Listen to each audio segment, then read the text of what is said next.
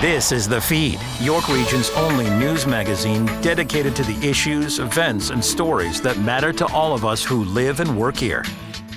This is The Feed, York Region's longest-running and exclusive news magazine. I'm Ann Romer. Welcome. On the show, billions for healthcare, GTA flyers flock to Buffalo Airport, and the fundraiser for homeless youth. But we begin with the Honourable Dr. Jean Augustine. 29 years ago, a committed and courageous first-term member of Parliament introduced a motion that was passed unanimously by the House of Commons to recognize February as Black History Month. And so it began in February of 1996. And the person who made history is the Honourable Dr. Jean Augustine, who actually initially entered the record books after becoming the first African-Canadian woman to be elected to the House of Commons as a Member of Parliament. She is our esteemed guest here on The Feed. Jean Augustine, thank you so much for joining us. Well, thank you so much, Anne. It has been a pleasure to know you and to know of the good work that you're doing, making sure everyone is informed. And you do exactly the same thing. So let's rewind a little bit. Let's go back 29 years ago. And how did you end up being such a big part of this motion that went before the House of Commons? How did that come to you? How did it happen? Because, Anne, I was a dedicated teacher, and I was always interested in ensuring that the students before me and my community knew about each other.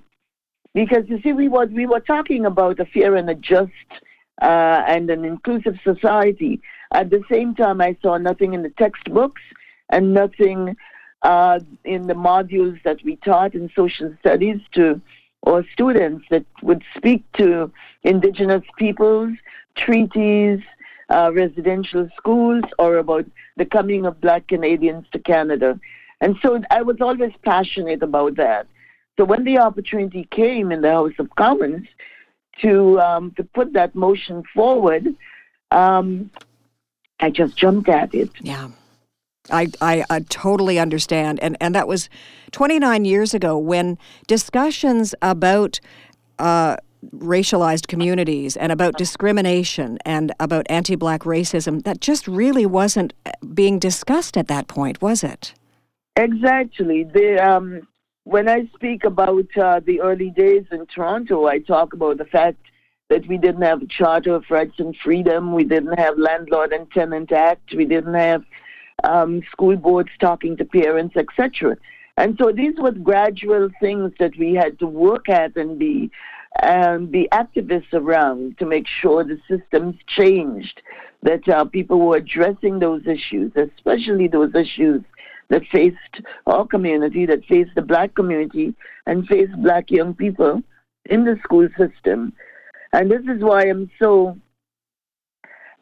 not only so pleased about the fact that we do have Black History Month celebrated from coast to coast, but also that we heard from the provincial government that they're now asking that Black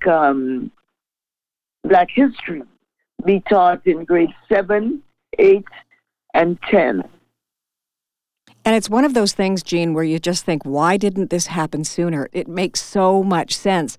May I ask you your experience when you came to Canada, and I believe it was in the 1960s. What did you face as a woman, as a Black Canadian? Well, there were difficulties on all sides. One is when you come from a tropical environment straight into a wintry type environment, the issue of getting the correct clothing, making sure that you're well equipped for the winter and winter weather. The other was finding things in the department stores, like whether it was the right shade of powder for the face or whether it was the right shade of stockings for the feet. Yeah.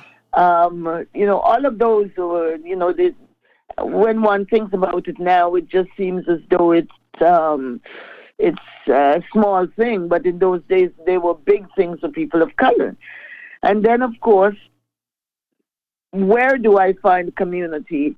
and what are the community engaged with at the time, and how can I integrate myself not only into the Black community, but into what I consider to be a Toronto community. So there were challenges there. And at the same time, I was prepared to, I knew that I was staying. I was not just doing the 1 year as part of the Caribbean domestic scheme and then going back. I knew that I was going to be making Canada my home. I came as a British subject. In those days, Grenada was constitutionally, we had British passports, and I came also determined that I would participate fully in Canadian society. So it was difficult. Yeah, I can imagine. And so you persevered and you broke through ceilings and you managed to climb over barriers and you did it all pretty much on your own.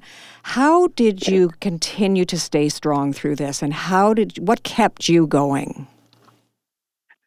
Well, there is something that we say in Grenada, the fire in the belly. Yes. The issue of, I learned very early the issue of service, that you have to give back to community, you have to participate. The old saying, no one is an island, and that we have to find allies, and also have some idea as to what you want to accomplish, where you want to go, what you want to see happen. How can you make things happen? Because you are now in the midst of whatever the activities were. And so I couldn't, and that was the way I was raised, and the way that that I grew up in the Grenada sense. You had to participate. You had to put your hand in. You can't sit on the sideline. You know, I find it interesting that your story is probably the fundamental foundation of Black History Month. And I know that the purpose of Black History Month is to understand and hear the stories of other people of color who've made a difference in our world, in our country. Why is it important that we as a nation understand the contributions of Black Canadians? And this is a quintessential question, because if we are to look at our society, we have to look at all the players in the society. We have to know each other. We have to understand each other. Whether you're Polish or you're Ukrainian or you're whatever nationality, we pride ourselves as Canadians as being a diverse society. And our diversity, if our diversity is our strength, as we say, and diversity is our pride, then it's important that all the diverse groups know and understand each other. And when we don't focus on the groups and understanding other peoples and other groups in the society, then Canada loses. And so one of the things we have to do is look at the fact that Black history is Canadian history. Yes. You cannot write the history of Canada and not include the contribution of Black Canadians to the development of Canada. And so we have to know. I have to know about the Italians, or the Italians have to know about the African Canadians. The African Canadians have to know about the Ukrainians have to know about, etc. We have to learn each other's history. It's interesting, Jean. The world is in turmoil in so many respects, with war, with financial issues, with there's still a starvation going on in certain parts of the world. It's a tough time for those who inhabit the planet. How important and why is the Black History Month so significant, particularly in 2024? Well, I think if we go back to an expression that I heard when I was growing up, I never understood it till later. And in around the George Floyd situation and around COVID, it became quite clear to me the issue of the global village, that we live in a global village. What hurts one, what affects one, affects all. And so it's important for us to understand each other and each other's history. It's important for us to understand and to know so that we could respect each other. And it's so important. I mean, when we hear the negative things about the developing world, or we hear things said about those countries that are African countries, it's important that we understand, or we have people understand the history and what has come out of the continent and what the continent can offer and what people from the continent can offer. So again, we have to learn about ourselves and the world. We have to see ourselves as global citizens. And if we are global citizens, if we are in a global village, then we have to know the players in the village. You have spent most of your life in the pursuit of social justice, and you are still doing that. I know how involved you were in the refugee housing crisis that hit the streets of Toronto just recently. Why is there still this passion for people that you have, and it's never ending, Jean? And I think my passion is around the whole issue of justice and injustice, fairness and unfairness. And I want to see the society that we claim to be. Because we keep saying as Canada, the fair, the just, the inclusive society. And so my modus operandi always is to call us on the rug and say, are we fair here? Are we being just here? What do we have to do here so that we could identify with what we say we are as Canada? And what was happening on the streets, on Peter Street downtown, was not Canadian, was not the kind of welcome that Canada and Canadians want to give to people who are coming and asking us for status. The people who are seeking shelter are coming, and then we have them sleep on the streets of Toronto. I couldn't just sit here and watch the news, watch what was going on, and not get involved. Jean, your voice is strong, it's powerful, you are active, you are a fighter. What is your message right now, in the middle of Black History Month? What is your message to Canadians right now? It's important that Canadians realize that we are in this global village. What hurts one hurts all. It's important for Canadians to realize that we have a responsibility to be, as they say in common parlance, to be our brother's keeper.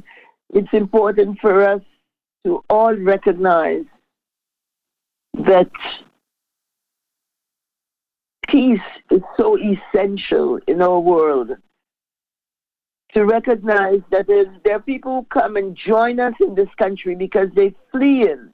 They're running away from conflicts and other things in other parts of the world, and that they cannot bring those conflicts here because what they're looking for is a safe haven, and that Canada should be a safe haven where we respect each other, we know each other, we recognize each other, and that we have to constantly work at and work for a world at peace.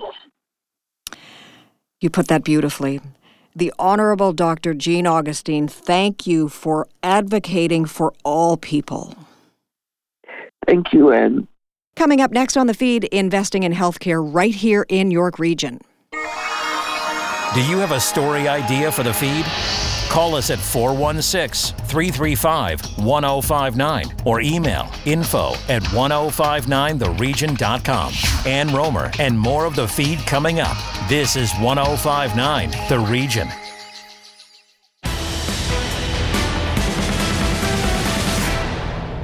Welcome back to The Feed. Prime Minister Justin Trudeau and Ontario Premier Doug Ford signed a $3.1 billion healthcare funding deal late last week, a full year after the feds had promised to boost health transfers to the provinces. So why the delay? What impact will $3.1 billion have on Ontario's flagging healthcare system? Can the feds tell the province how and where to spend the money? So many questions. Dr. Allan Grill is Chief of Family Medicine at Oak Valley Health's Markham Stouffville Hospital. Dr. Grill, welcome to The Feed. There is a dire shortage of family physicians in this province right now, and apparently it's only going to get worse. Do you think this money will help solve the problem? Thanks so much for having me again on your show. So I think the announcement that we heard last week really recognizes the urgent needs in primary care. And I think the goal of the funding is to ensure that all Ontarians have access to a family doctor. I mean, right now, 2.3 million people are without a family physician, and that number is expected to grow to 4.4 million in 2026. So this is not something we should be proud of here in Ontario. And obviously, when we don't have access to family physicians, people end up going to the emergency room. It gets crowded. We've even seen some emergency rooms have to shut down because we have a lack of family doctors in those areas. So do I think that the money is going to solve all the problems overnight? That's too hard to tell. I mean, $3.1 billion is fantastic, but more details are going to follow in the weeks and months to come. But what is encouraging by the news is that the government says it's going to increase support for family doctors and primary care providers, especially through teams and administrative support. And I think, those ideas have been floated around for a very long time. And I think it's time to put those ideas into action. And who makes the decision as to where this money is going to be spent? Is it the federal government? Is it Trudeau? Or is it the provincial government? My understanding is that the provincial government will receive the money and develop a budget on how it's going to spend it.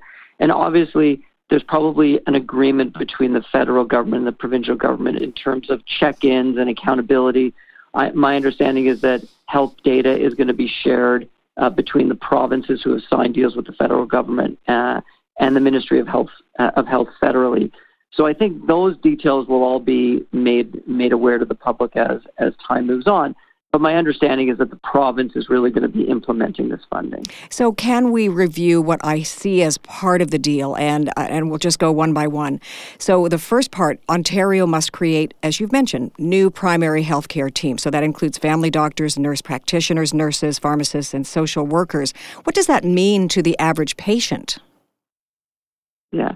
So it's really, that part was really welcome news. And I have to say that the Ontario government, aside from this $3.1 billion deal, they did just announce in their upcoming budget for 2024 that $110 million is being earmarked to expand sort of team-based care. And when we talk about team-based care, we're talking about a situation where instead of having your classic family doctor office where you have maybe a few doctors, you might have a couple admin assistants, maybe a nurse, here you have funding to hire additional healthcare professionals like social workers and dietitians and maybe a pharmacist, nurse practitioners, all working together sort of under one roof or in a couple sites that are geographically close to each other, and they're all sharing in the care for the patient. So the patient is central, and you have all of these other colleagues working around for the patient to help them navigate the healthcare system and provide them with the care that they need. The reason why this is so important is because family physicians can't be everything to everybody anymore. We have patients that are getting older, patients are living longer, their cases are becoming more complex. We have to spend more time with them. They need access to other services outside our scope that, years ago, the demand was much, much lower. And so in order to do that without completely stressing out the family physician or even giving them the time that they need, you need to have access to a team. So, for example, if I see a patient who has a complex problem and they're on numerous medications, I can actually delegate some of that work to the pharmacist in my family health team so the patient can meet with the pharmacist, go through some of the meds, and that might save me an hour of time to either see a new patient in my practice or see somebody that otherwise would be waiting longer to get in. And that's just one example. We have a social work team that does a lot of mental health work that's really needed right now with our youth and our adults, just given everything that's going on with respect to increased cost of living, et cetera. And so having access to that team where it's paid for by the government is really a huge thing for patients. So, seeing those teams expand over time will be great. And again, it will also speak to equity. Instead of there only being 30% of Ontarians that have access to this team-based care, we're hopefully going to get up to 100%. And that's what we need. We need equal access for patients. When will the patient begin to see the necessary changes that will support our struggling healthcare system here in Ontario? That's a really great question. And the answer is, I'm not 100% sure. I mean, you're right. Some of the things we've talked about have taken time, but let's talk about some of the things that the government also mentioned in this announcement that might be able to be implemented in a shorter term. So the first thing is they want to try to remove barriers for foreign-trained docs. And that means that you can either get their foreign-trained education credentialed quicker, and you can remove some of the red tape so you can simplify their licensing program. So we obviously have to make sure that wherever they were trained is up to the standards here in Ontario. But we can put things in place relatively quickly to make sure that that gets done. And then if you add to the workforce, automatically there's going to be more people, especially family doctors or even nurse practitioners, that can take on more patients. So immediately that's a short-term solution. I think that the other thing that they're talking about, or at least that is being advocated from the Ontario College of Family Physicians, is how can we reduce the administrative burden on primary care providers, whether that's a family doctor, a pediatrician, a nurse practitioner. Right now there's been studies to show that people like me, we're spending about 19 hours a week on administrative work. So that might be filling out insurance forms, setting up appointments because people need sick notes because they've missed some work from their employer, sending referrals out, and really trying to navigate the system to figure out what's the shortest wait time. And if a specialist can't see my patient, how do I redirect it? I mean, these things take hours. Yeah. When I was in training, they trained me to be able to go out and spend time face-to-face with patients. I don't want to be spending 19 hours a week on all of this paperwork. There's obviously going to be some. I've got to check labs, and I've got to make sure I've got to make some patient phone calls. But to spend all of this time on administrative work, it's turning people off of primary care. And when you have all of that time, that could be better seeing patients. Imagine if that was removed, I could spend extra time actually focused on the patient in front of me. So the government can use some of that funding to reduce the admin burden. One great example I keep telling people is, let's centralize the referral system. Instead of my staff and the office down the road competing to figure out where patients can go for care, let's have a centralized system set up by the government where every patient referral gets sent in there. They figure out how to get the patient in, how to get the shortest wait times. And now all of a sudden, I've got all this extra time within my office to focus on my patient, whether that's seeing them, putting them in a program, as opposed to this administrative headache. Well, that makes sense, dollars and cents. So let's talk about York Region specifically. How much money will York Region receive from this commitment, and how will it impact Oak Valley Health? Yeah, well, that's more of I think, an important question to ask Ontario Health, because I think Ontario Health will likely be responsible for figuring out how all this money gets divided up. There's Ontario Health is set up into regions, and there's good primary care and other health care representatives of each region that will probably talk about how to do this funding. And there will be lots of communication between hospitals and hopefully home care, because that also needs an infusion of dollars. Primary care. Hopefully we're all going to work together to try to sort out how to spend this money.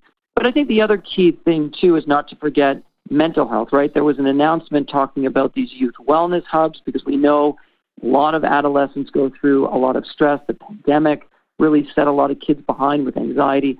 So there's supposedly going to be more access to mental health for that population.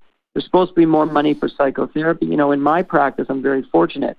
If a patient doesn't have private insurance, I can get them some psychotherapy that they need through the social workers in my family health team. But if a patient who's not in a team-based practice needs psychotherapy and they can't afford it, it's very hard to access because most of that is not covered by OHIP. So between those things and more money into addiction programs, I'm really hoping that we involve all of the community partners, especially through the Ontario Health teams that have been set up, to try to set up a situation where every patient is connected. You've got a hub, you can navigate them through the system. And so I think Ontario Health will coordinate that, and I'm looking forward to some of the leadership meetings that will take place to figure out where we can put the money, as you said, short-term, medium-term, long-term. Dr. Allan Grill, Chief of Family Medicine, Oak Valley Health's Markham Stouffville Hospital, thank you so much for joining us on The Feed. My pleasure.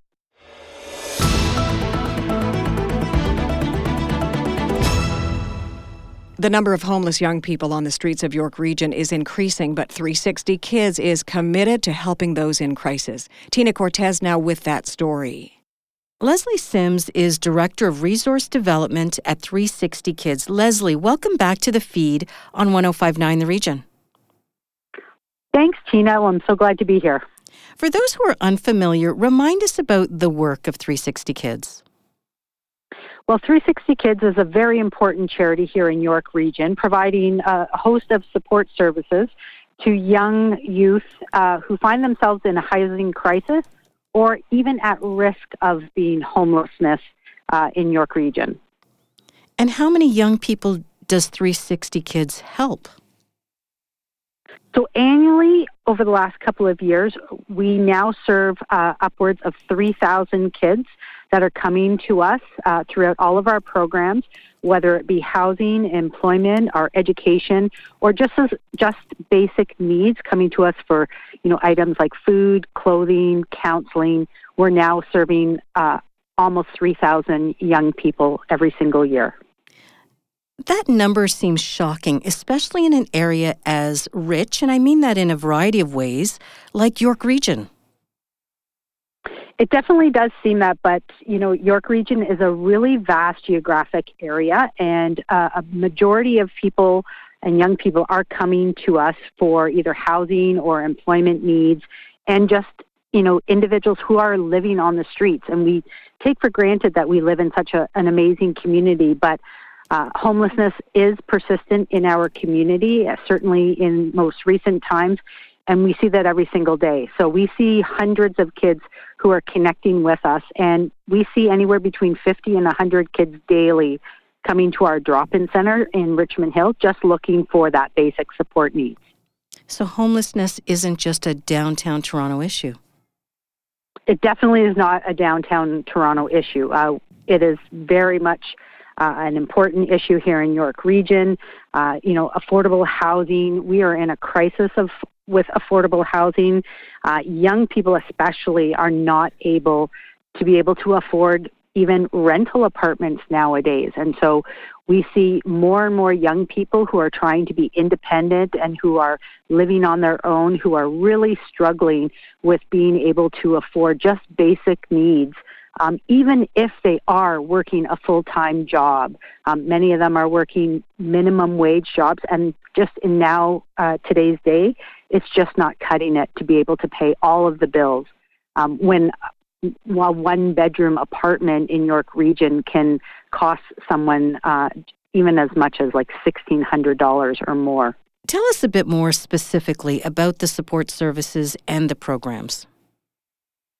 I'd be happy to. So we focus our efforts and supports in 4 key areas of support. That's housing, employment, education, and health and well-being supports. So in terms of housing, we offer quite a wide range, everything from community housing through our Night Stop program.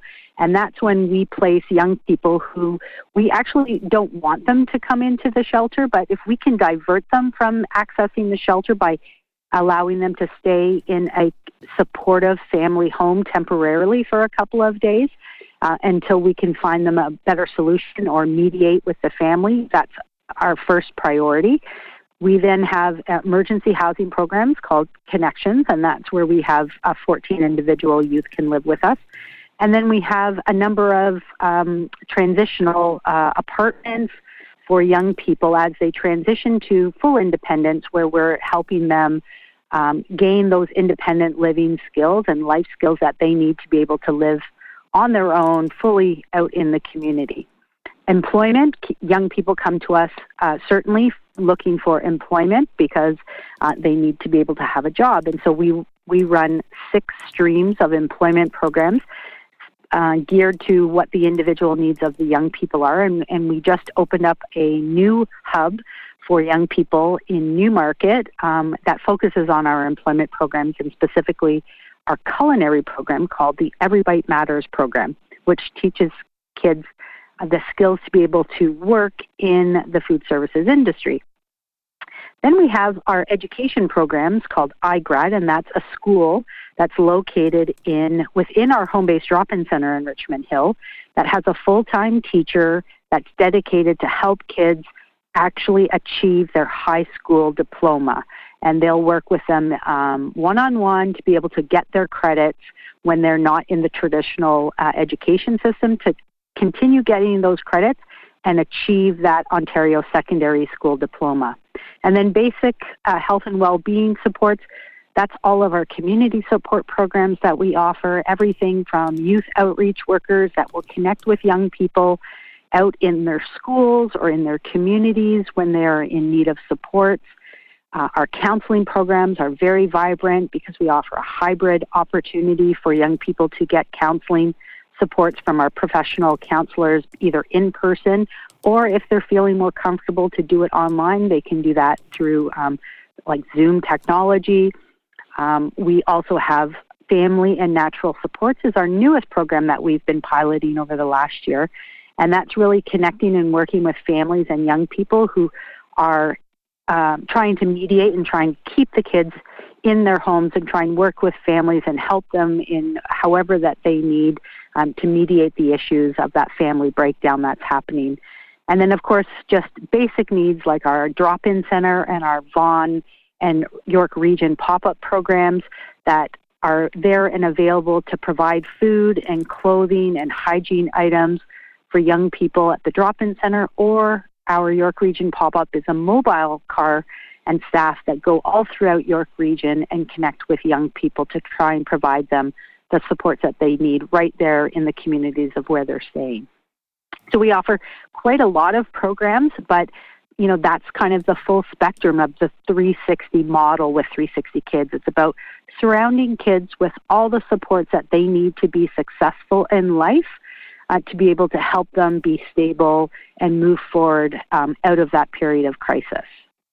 And you talk about moving forward, Leslie. Is it safe to assume then that these services, the drop-ins, the programs, they're not intended to be long-term solutions, are they?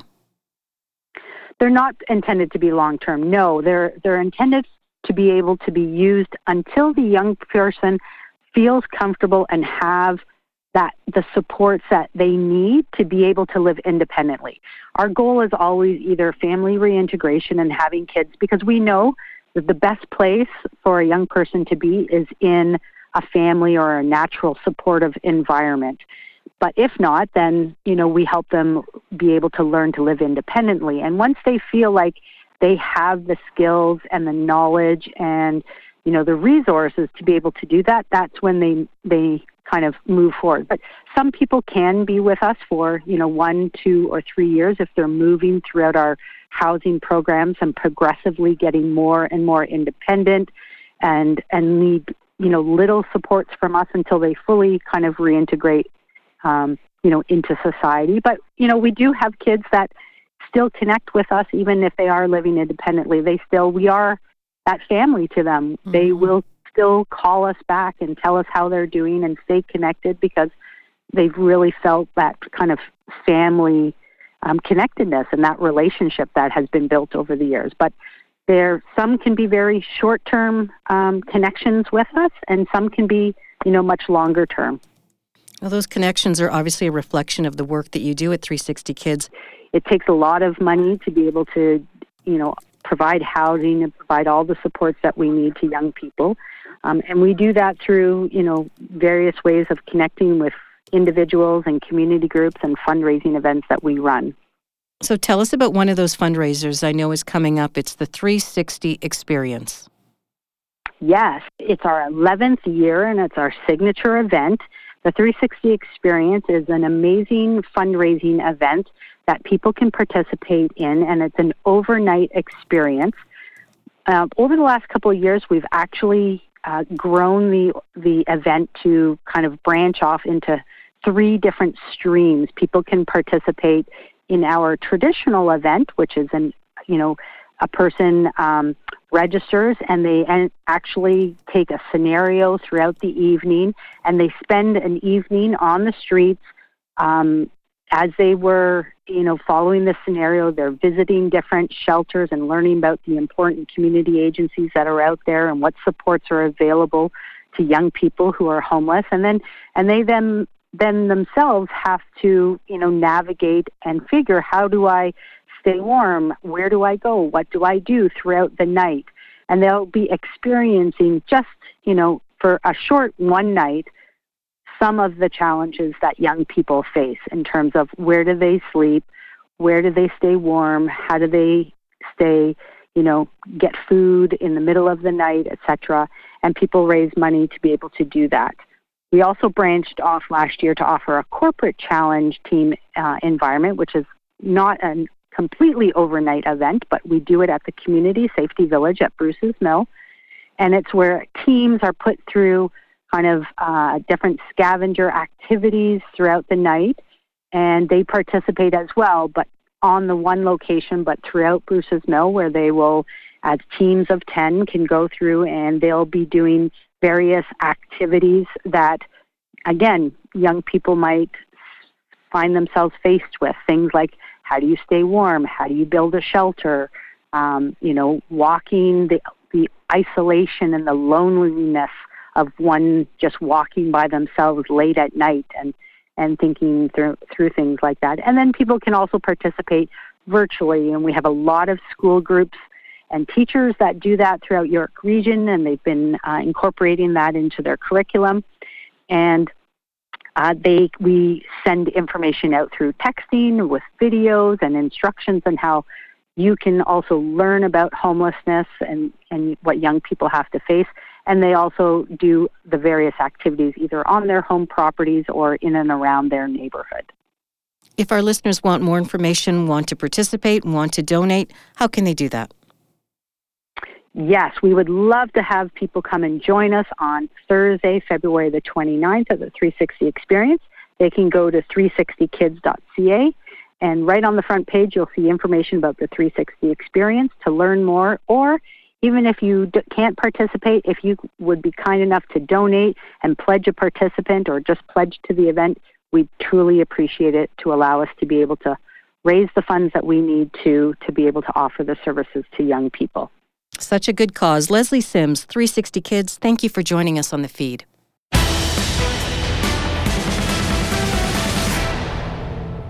BlueDoor is also helping to raise much-needed funds for the homeless. Details from Glenn Perkins. What would you do, or where would you turn if you suddenly found yourself homeless and had no one for support or nowhere to go? Michael Braithwaite, the CEO of BlueDoor, says his organization is there to help. BlueDoor is an organization that operates in the northern part of the GTA and York Region, of course, Durham Region, and Peel Region. And we focus on supporting our most vulnerable, around helping them find emergency housing, transitional housing, long-term affordable housing, as well finding meaningful employment and well-paying employment, and linking them to health services. And we've been doing that for the past 41 years and counting. What kind of numbers are we talking about? BlueDoor supports thousands of individuals each year through our housing programs, emergency housing. We have a construction social enterprise where we put over 200 people a year into the trades. So thousands of people through different supports each year that we're supporting in York Region.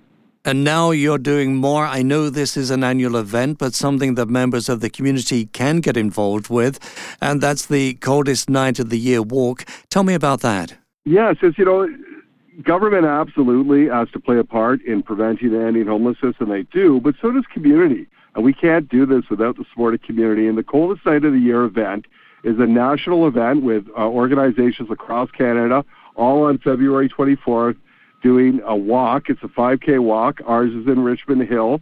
And, you could walk, you could run, you could do a 1K if that's more your speed. But we come together for a nice event. We go out in solidarity, do this walk. And what you do is you get pledges from people so you can walk if you take part in the event. And we hope to raise $150,000 for our Mosaic Interfaith out of the Cold program, which runs in various churches and different faith organizations throughout the region. Is there an area that's blocked off for you to do this? Yes, so we start off, TMS School is very, very kind in letting us use their location.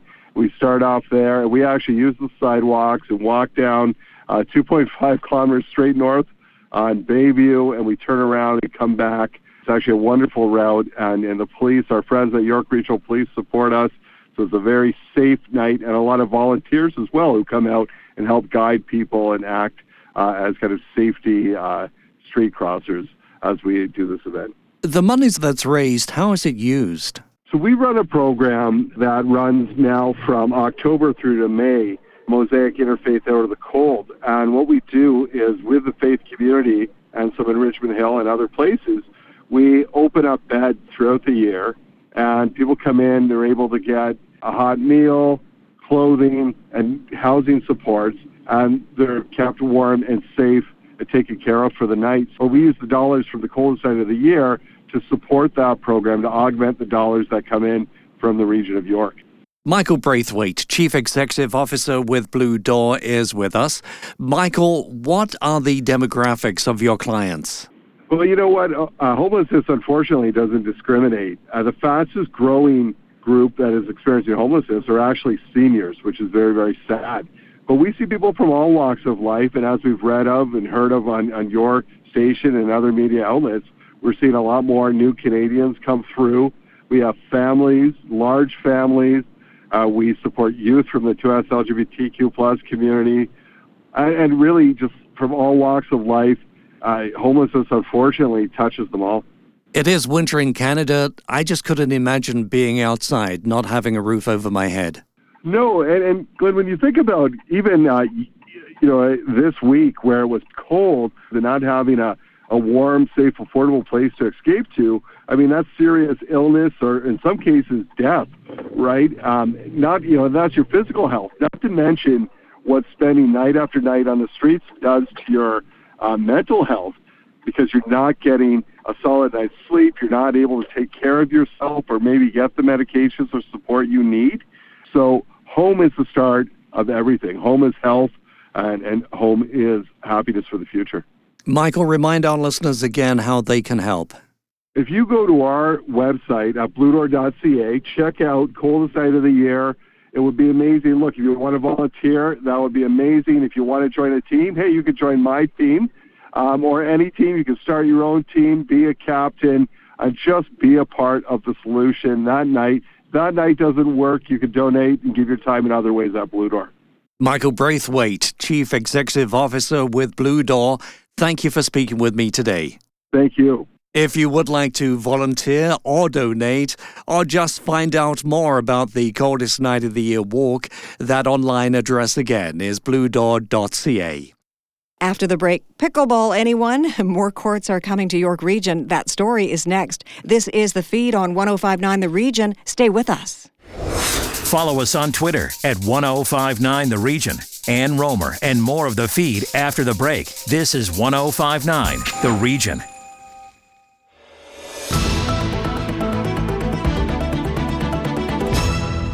Welcome back to The Feed. I'm Ann Romer. One of the fastest growing sports is pickleball, and now there are more places to play in York Region. Jim Lang with the game plan.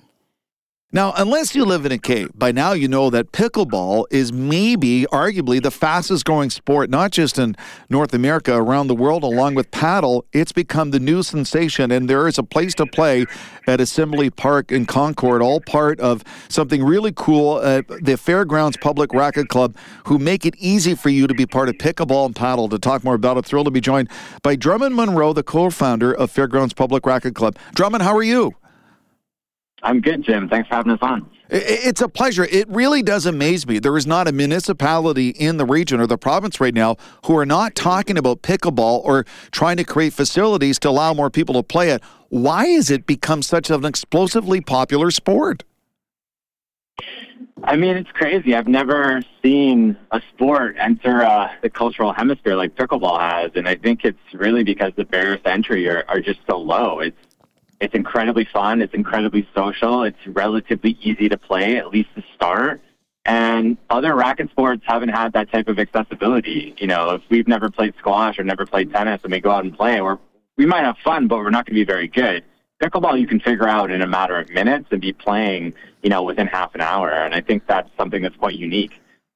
But one thing about Fairgrounds Public Racket Club, they do, it's not pickleball as well, it's paddle. And I first heard about this. My wife was in Holland last year visiting family. She said paddle is huge there. What is paddle and why has it become almost like 1A to pickleball for when it comes to popularity? Yeah, so it's interesting. Pickleball is a very uniquely North American phenomenon. And when you go outside of North America, Europe, South America, Asia, wherever, paddle is everywhere. It's popping up. It's had the same explosive growth. It's not quite as easy as pickleball, but it's definitely more nuanced. And, if you already play racket sports, it's just a really interesting sport to be able to play that combines elements of both squash and tennis. Speaking with Drummond Munro, the co-founder of Fairgrounds Public Racket Club, with locations in Concord, Etobicoke, Toronto, and Calgary. You can get more details at visitfairgrounds.com. Follow them at Visit Fairgrounds on Instagram. For your background, getting into it, you must realize that it's getting people active post-COVID is a challenge. You start this in 2022, opening in the Toronto area, and now we're seeing it move ahead in 2024 and beyond. Is this even beyond what you thought, Drummond, when you kind of started this whole concept? I think people are just looking for places to play, right? You have this broad spectrum that exists from public municipalities, as we touched on earlier, which there are few and far between, and these private clubs, which are inaccessible to the masses. And there's nothing really in the middle. And the middle really is some people willing to pay a little bit of money for a really great experience. And I think coming out of COVID, people are looking for social experiences that aren't based entirely around drinking and eating, and being active is top of mind. So this kind of checks all the boxes. And for listeners who maybe are not aware, Fairgrounds it bridges the gap between these exclusive private clubs, which you alluded to, and the public ones. And that's the one thing about it that I find is very unique in the sports world, that it is a hybrid of the two, which is not very common at all. No, it's not. And I think, the popularity of pickleball and paddle is going to allow this to be successful and work, which is, people are just looking for those places to play, and the spectrum is so broad that really there are no options. What I like about it, too, is with an event like this and a sport like this, because it's so inclusive, it also sort of begets that social aspect of sports, which I think is so important that, A, you're playing the sport, but you're meeting and hanging out with other people at the same time. It's an outing. Yeah, 100%. It's just as important to sit around and have a beer or coffee and hang out with the people you play with than it is to get active on court. I think it's building that social connection that people are looking for. To get more details, go to fairgrounds.com. And I've never seen anything like it in all my years in sports. The popularity of pickleball and paddle, I'm seeing professional versions of it, competitive versions. I'm hearing it from my hockey buddies that I never thought they'd be into racket sports. That's all they talk about when they go to Florida is all the pickleball they play. It's crazy. It's crazy. I've never seen anything like it. It's really exciting, and we have our first permanent indoor location opening up next Saturday. So hopefully lots of people will be out for that. Drummond, thank you so much for doing this. For people interested, go to visitfairgrounds.com, and you can get all the details how to be part of it, including the new one upcoming Assembly Park in Concord, which is going to be a game changer for people in York region. Play pickleball, play paddle, get active, be social, be healthy, and just have fun, and that's what it's all about. Awesome. Thanks, Jim. Really appreciate it. Thank you, Drummond. A new survey finds that more GTA residents are saving time and money flying out of the Buffalo airport. Shaliza Backus with the flight details. Traveling can be stressful, and especially if you're flying out of a big, busy airport like Toronto Pearson. While it may be a bit of a drive, flying out of Buffalo Airport might relieve some of that stress. Get this, 35% of originating passengers at Buffalo Airport are actually Canadians. Joining the feed to tell us why many Canadians, especially those in the Hamilton and Niagara area, are considering this option is Senior Marketing Manager at Buffalo Airport, Pascal Cohen. Thank you for your time. Oh, you bet. So, Pascal, when we think about it, Buffalo, it really isn't that far from the Greater Toronto area. So do you think it's worth it for Canadians to fly out of Buffalo Airport? Yeah, we are actually very fortunate that we live in an area, a binational region where we have choices, right? So when you're flying domestic to the US, so if you're flying from the US, you fly a domestic flight. So not only is that cheaper because there's no certain taxes and fees don't apply to domestic flights, but it's also faster because you don't have to clear customs and immigration at the airport, which takes far longer than doing it in your car on the bridge. So with that being said, what is the check-in and security time like in Buffalo? So typically when you get to the terminal, the average wait time to make it all the way through our checkpoint and to your gate is about 12 minutes. People can argue that clearing customs at the Canada-USA border through Niagara could take just as long as customs at the airport. What do you think? Yeah, that's really not the case. On our website, for instance, the bridge crossing, so you do want to check which bridge you're going to go to.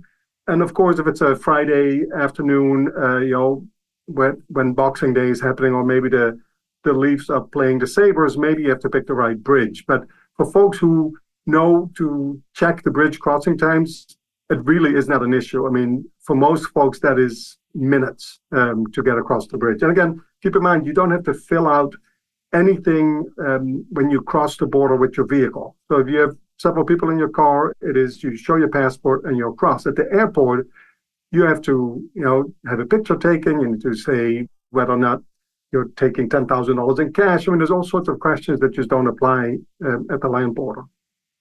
And is that even the case, even if they got large luggages with them? Yeah, because that really doesn't matter. I mean, if you're saying you're flying out of the Buffalo airport, and it's the same thing the other way around. So when you have Western New Yorkers that use the Pearson airport, let's say, to fly nonstop to Japan, same deal. You just say, I'm heading to the airport. They'll ask, are you bringing anything in that you shouldn't be bringing in? But it really doesn't matter. They don't, Customs and Immigration doesn't really look at your luggage unless you're bringing in smuggled goods. Okay, good to know. And how many flights on average fly out of Buffalo Airport on a regular basis?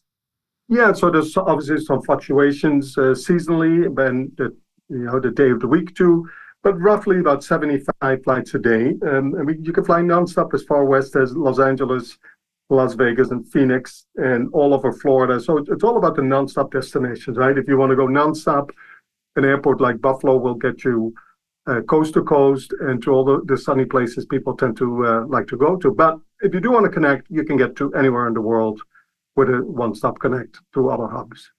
Well, that was my next question. I know it's probably super easy to fly within the States from Buffalo Airport, but what about internationally outside of North America? Yeah, so there the benefits become a little less stark compared to flying out of Pearson, because obviously from Pearson you can fly nonstop to pretty much anywhere in the world.